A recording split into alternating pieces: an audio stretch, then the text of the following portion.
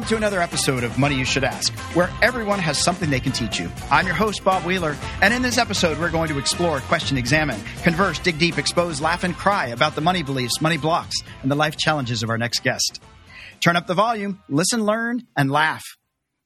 Born and raised in Queens, New York, our next guest is Carmelle Jean-Francois, a motivational speaker and the founder and CEO of CFIT Coaching, LLC. She's a fitness enthusiast who has built a strong foundation through her many certifications, such as NASM, personal trainer, medical exercise specialist, pre- and postnatal exercise specialist, and a Beachbody coach.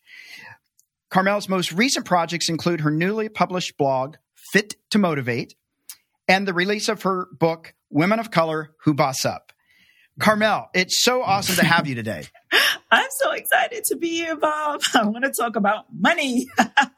Let's talk about money. Well, so here's the thing. We are going to talk about money, and but we're going to start off with, and I told you this ahead of time, I loved your email when you reached out to me, and I loved it for a lot of reasons. Okay. And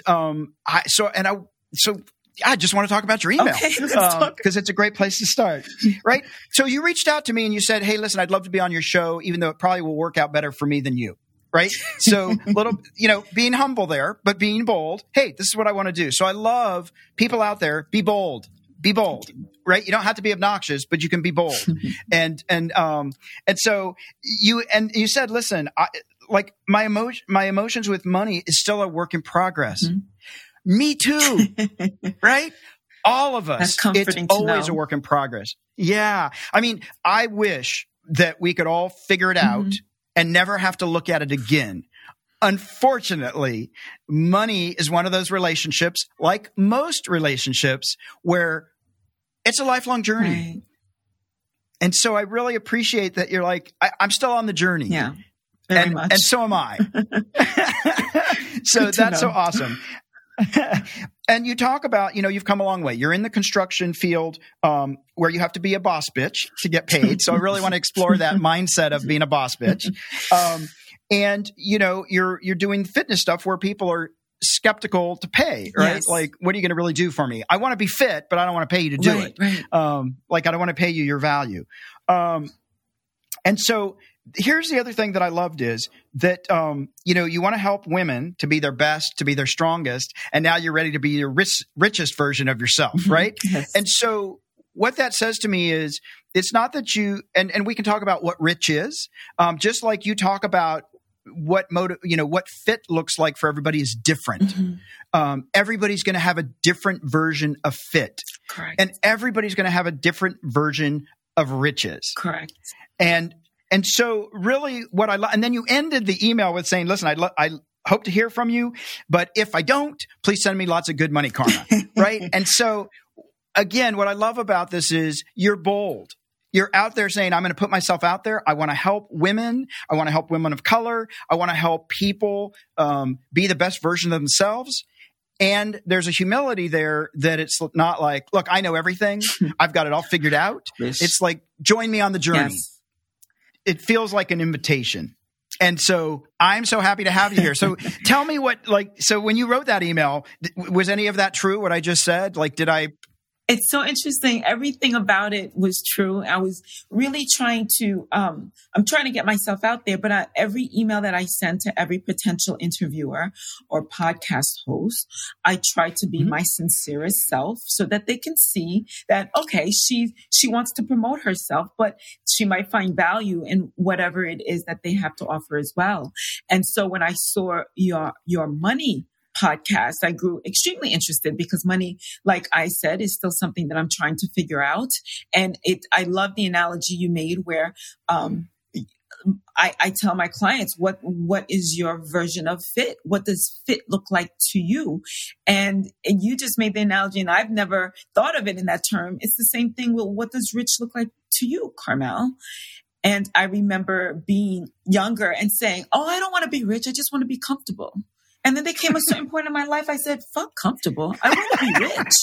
I want to be able to purchase anything I want to purchase and not have to, do I have enough in the account? Right. And I think everybody pretty much wants that. Yeah. Right. But some people do settle and think that maybe it's not for them. Mm-hmm. And I know it's for me. Like, I'm too vain. I'm too extra. I love fashion too much to be able to say, I want to be comfortable. No. That's not it anymore. I want to feel great. Putting myself out there is I want to feel great, and I want to look like I feel great. Mm-hmm. And, yes, I know there's, and money, just like physical fitness, there's a spirituality side to it as well. And what does rich look like to you? Wealth, riches doesn't always have to be gold and diamonds, right? It could be the spiritual side of you. It could be your wealth in friendship, your wealth in resources. And I understand that. And I respect that. And I've even read places I grew up Catholic. And so we were taught, you can't love money, right? Because it's riches. You can't love the material. But right. Jesus in him, he was wealthy. Yeah. And not so much monetarily, but he had wealth of friends, of followers.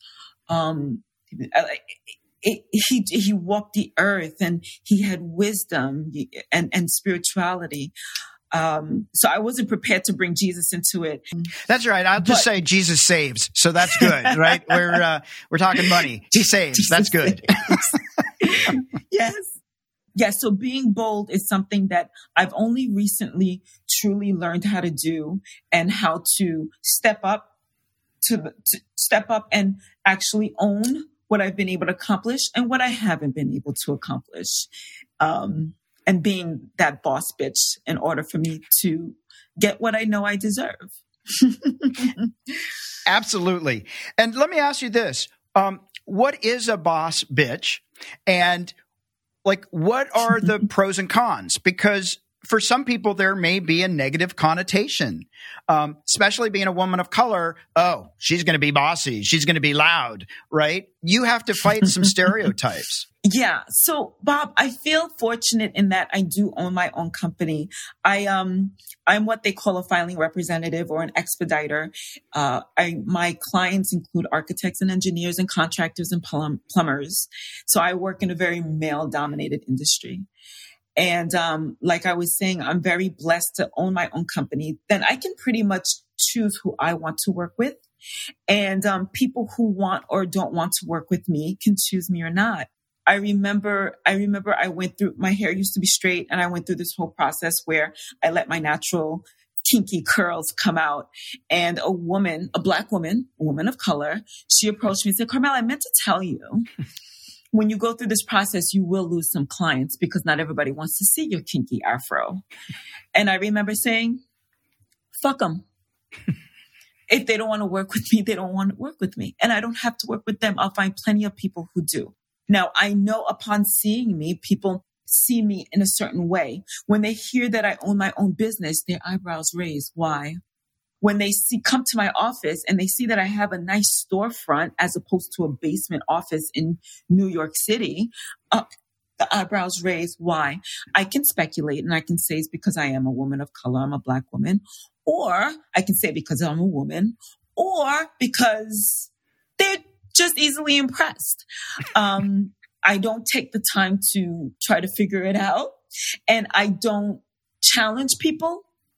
I let them take me as I come, and I take people as they come, because I also want to have I also want to give them the benefit of the doubt that their intentions are pure and true. Some people are ignorant and curious, and I can't fault them for maybe not knowing what they don't know.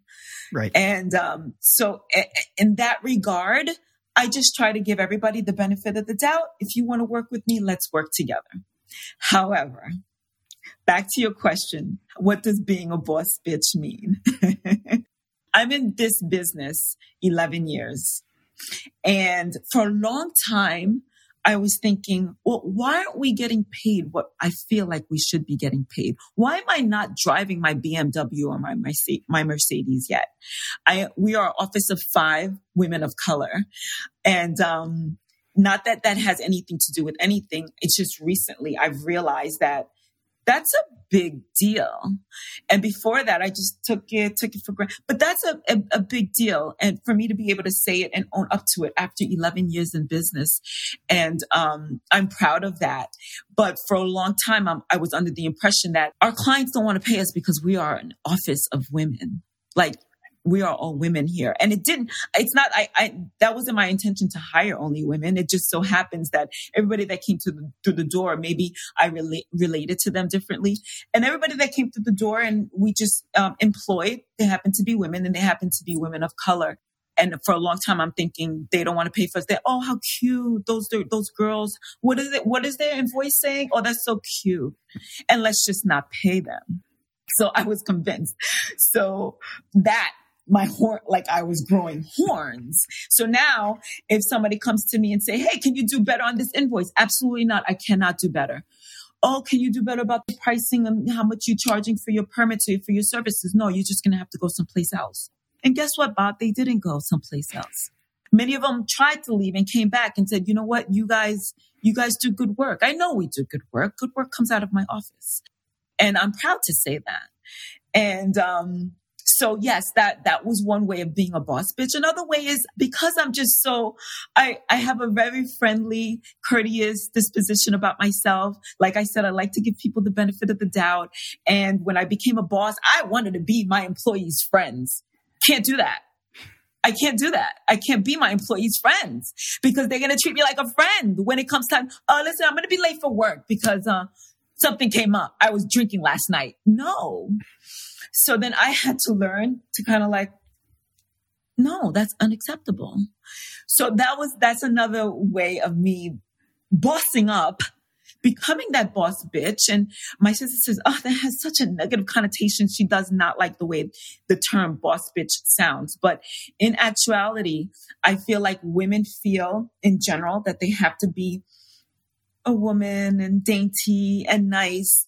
And the portrayal on TV is as soon as a woman shows that she has some balls, she's all of a sudden classified as some bitch and nobody can stand her and she's the boss from hell. But it's for a reason. I think because everybody looks at a woman as so dainty, cute, and she has to kind of assert herself extra than a man normally would, because otherwise she won't be taken as seriously.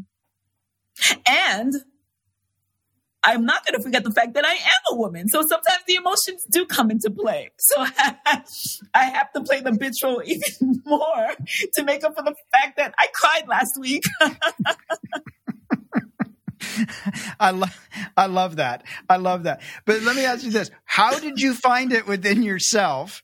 How did you find it within yourself to value yourself? Right? Was that always there when you said, no, I'm not going to change the bill? No, we're giving you value. How did you, sometimes people don't intrinsically know that they're bringing value and they doubt themselves.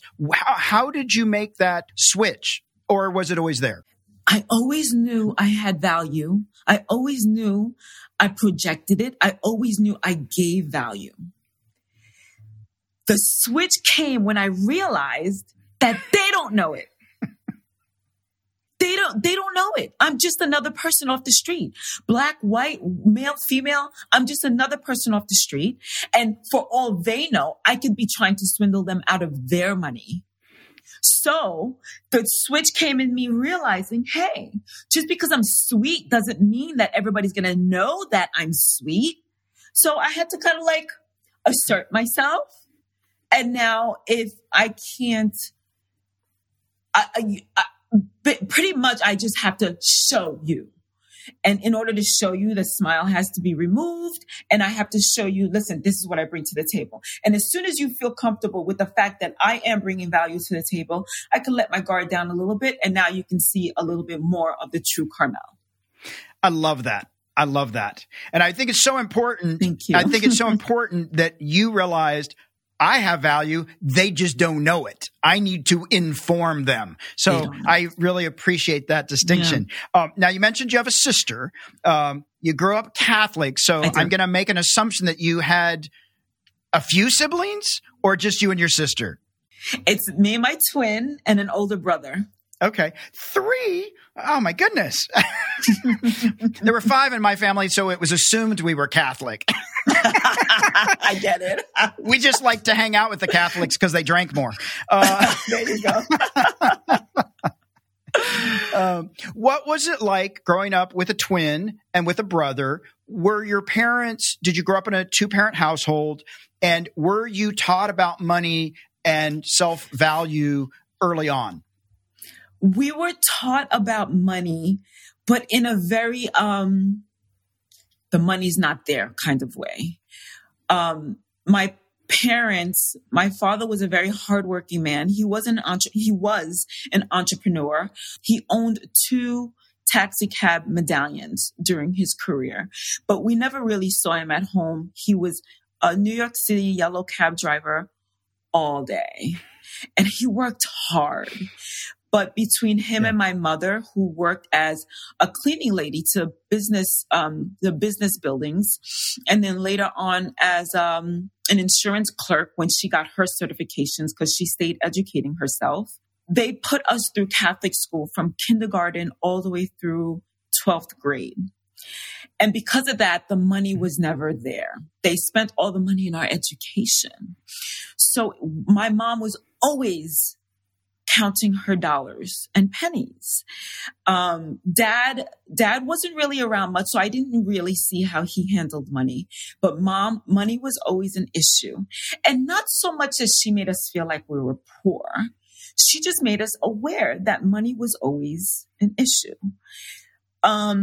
And then so she would teach us about savings. But what she taught us about savings was you have to put your money in the savings account. Now we all know that's not savings. That's pennies on the, I don't even want to say dollar. It's just not true savings, and it will never bring you true wealth. But that's all she knew, right? So she could only teach us what she knew. Now, I didn't understand my father's business. All I knew is that he was never home. And only much later that I realized that him owning 2 cab medallions was a big, big deal. And, but I didn't see him handling money that well either. I don't have that much, recollection of how he handled money. But I know in our family, money was just not always there for us to buy the latest brand of sneakers like all the other kids had, or the latest outfits like the other kids had. And we never had that. So we always grew up thinking that there was a cap to the money that we can get, and we always have to save, even if it's a penny here and a penny there. Do you have any monumental memories or something when you were a kid with Mom or Dad, where you made a decision about money early on, or that, oh my God, like anything that happened with one of your parents? Yeah. I remember something with my dad. I want to say that I had already graduated college, so I was a young adult. Both my parents emigrated to the United States. I am Haitian American. They're both from Haiti. They came here. They started a family here. So I am first generation, me and my brother and my sister, first generation Haitian American rather, sorry. My father one day looked at me and said, I don't understand. What, Dad? I don't understand why you and your siblings are not doing better. What do you mean? You guys are Americans. He says to me, I don't understand why you're not making more money. You were born here. I thought that you being born here in America would just be superstars, like making all kinds of money, being all kinds of crazy amounts of success.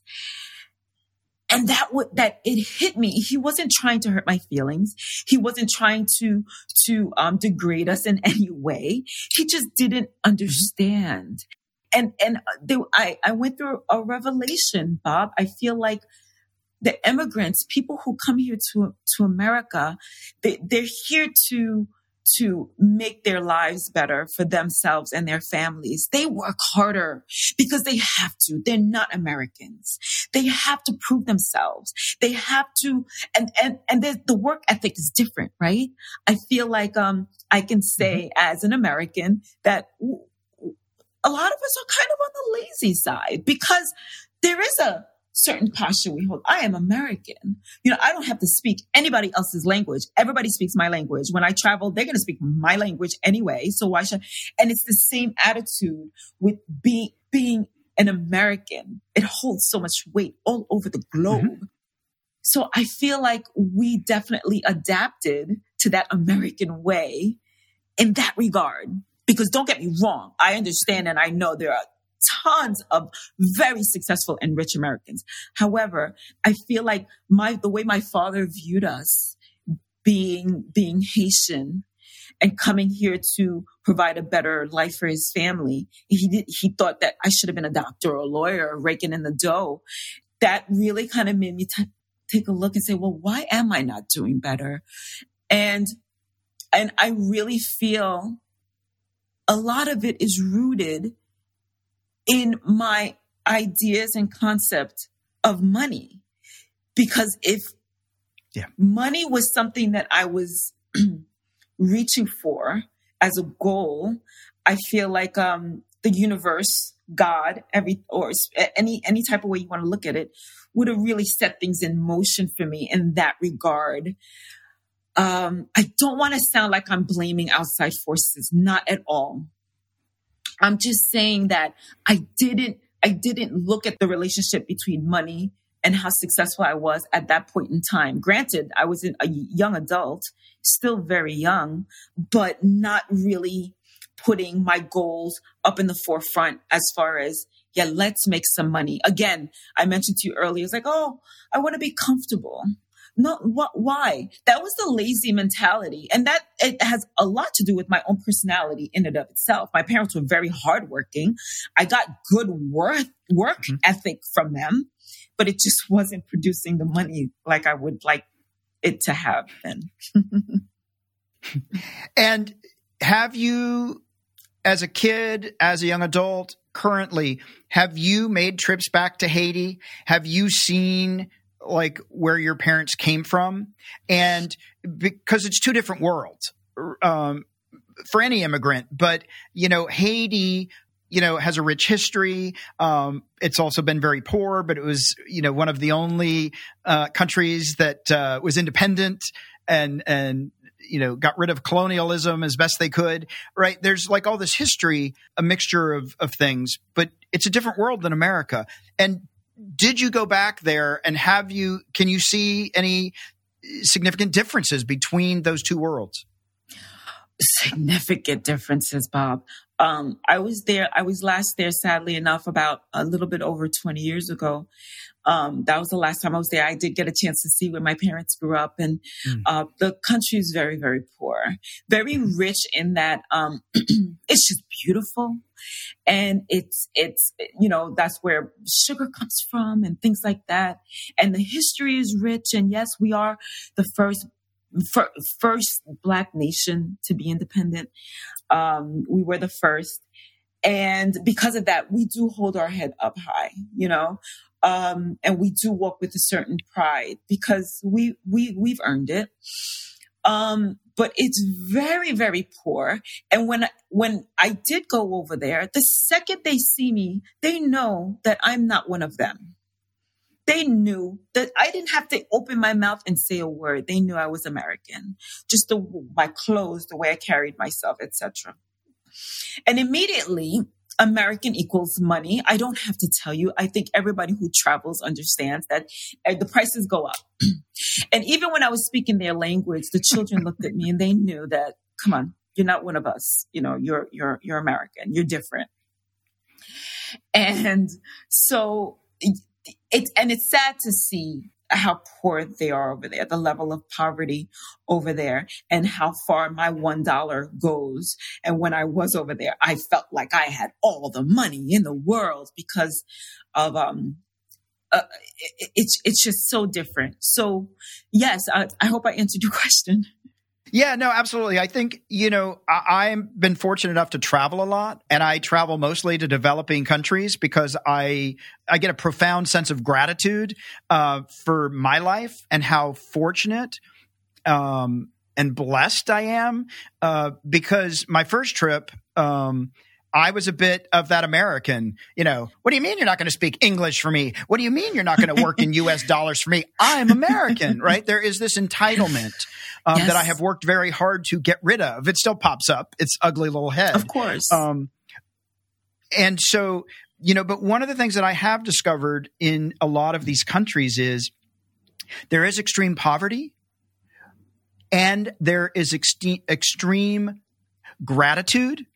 There is extreme ability to live and have joy and to dance and to sing and to experience community, that I think that gets lost sometimes in the U.S. Yes, I agree 100%. I remember the nights in Haiti that we spent, like you could hear the music in the area. You can hear everybody's up, right? And you hear the crickets and you hear the laughter and you hear the talking. And there is an amazing sense of community that over here we would have to go to the local park to hear. We can still hear it, but it's at the local park. But this was amongst community, not just family and friends. This was going over to the next town. They don't even have phones per se. Going over to the next town and everybody knows everybody else, or they know somebody that knows somebody else. This is one night when the electricity stopped working and everybody in the house, there must have been like 20 people in the house. These houses are big in Haiti, right? And we all ended up on the balcony to sleep outside that night because it was too hot inside. The electricity had given out. That means there was no air conditioning. And it's such a memorable evening, because where can I do that in New York without getting robbed, Bob? And it was very rich and it was such a good time and it was so simple and it was just beautiful that we could even have that experience. And we slept outside on the balcony with hearing the crickets and even some of the traffic in the distance and other people. It was nice. That is so awesome. Yeah, those are the moments that we remember, right? That's the kind of stuff that I think are experiences that are rich.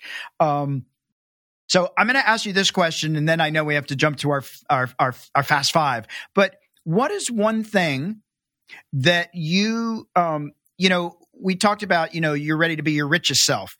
Like, what's the one thing that you are still working towards that hasn't yet come to fruition, but that like it's going to happen?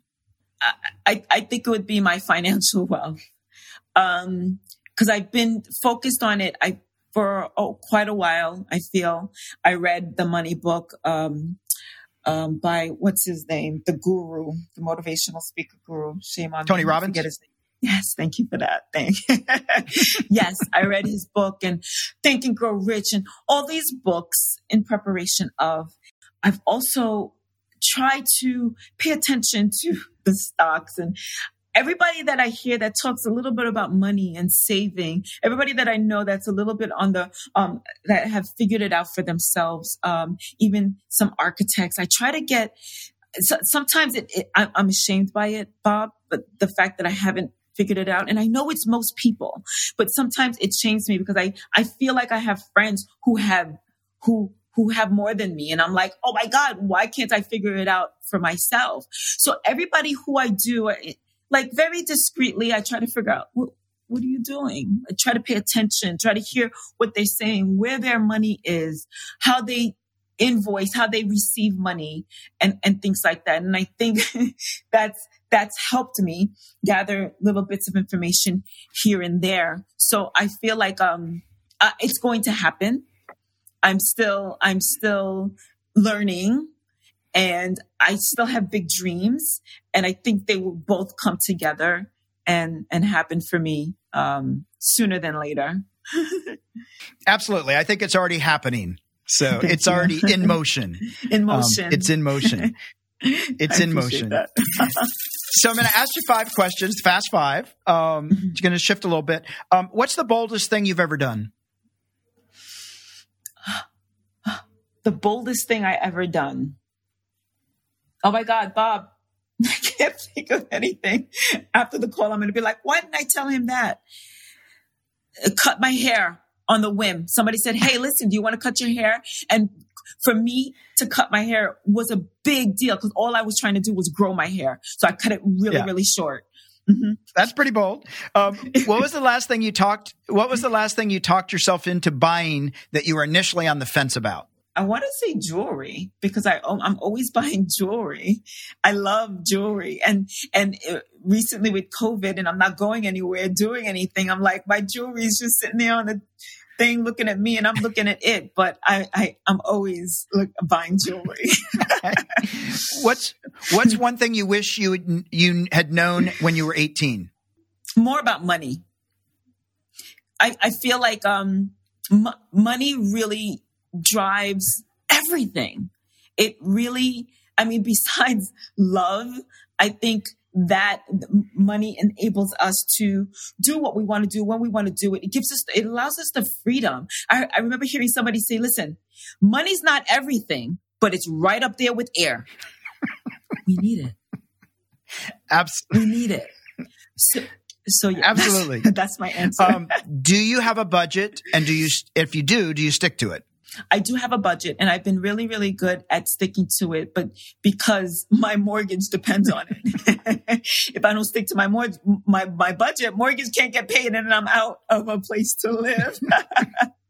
Yeah. So I feel like because my mother instilled in us so much to save, I feel like I have come around to, sticking within my budget. And whenever I go over my budget for whatever reason, I can pull it from other places without digging myself in deeper. So I'm proud to say that.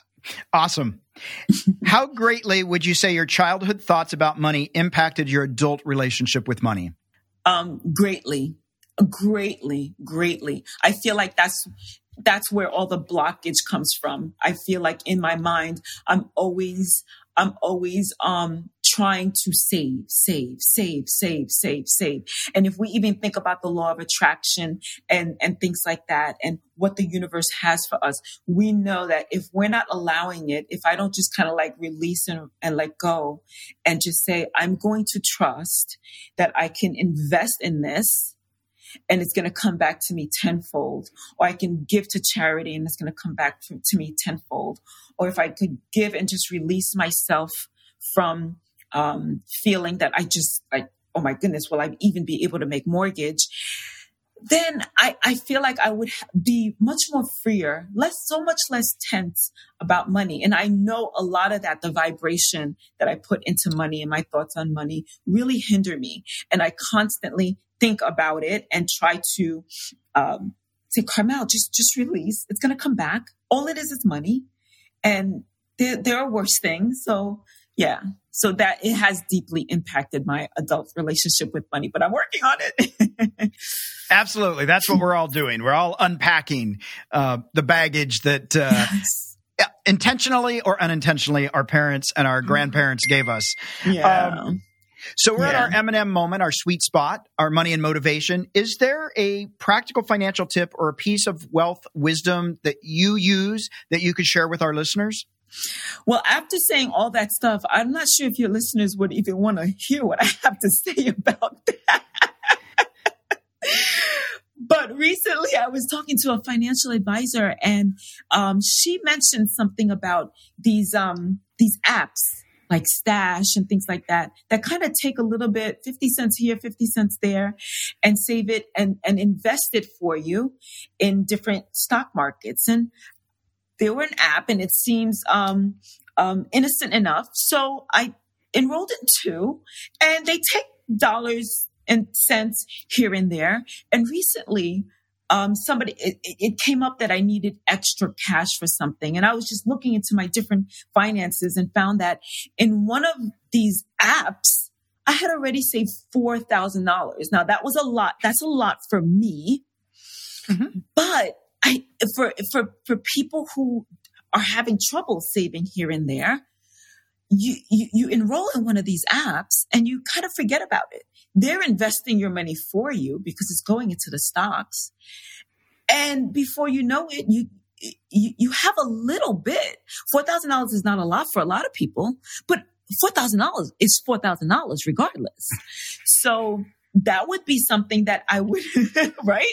That would be something that I would offer to somebody. Look into the different types of investments that you can dive into without having to feel like it's going to break your bank, or without even having to feel like, oh, did I make the right decision? Because I don't know much about Bitcoins or that other new one that's coming out that people are really starting to look into. Maybe I would do myself a favor by learning about that, but I don't know that. But the saving here and there, and maybe even having a company invest in stocks for you, I feel like is a smart idea, because that's where people make their wealth, whether they're telling you or not. Their money is someplace working for them. Absolutely. And I think that's great. I always tell people to, do little bits here and there. It does add up. And $4,000 is $4,000. And if somebody handed me $4,000, I'm not going to say no. Going to take it. Right.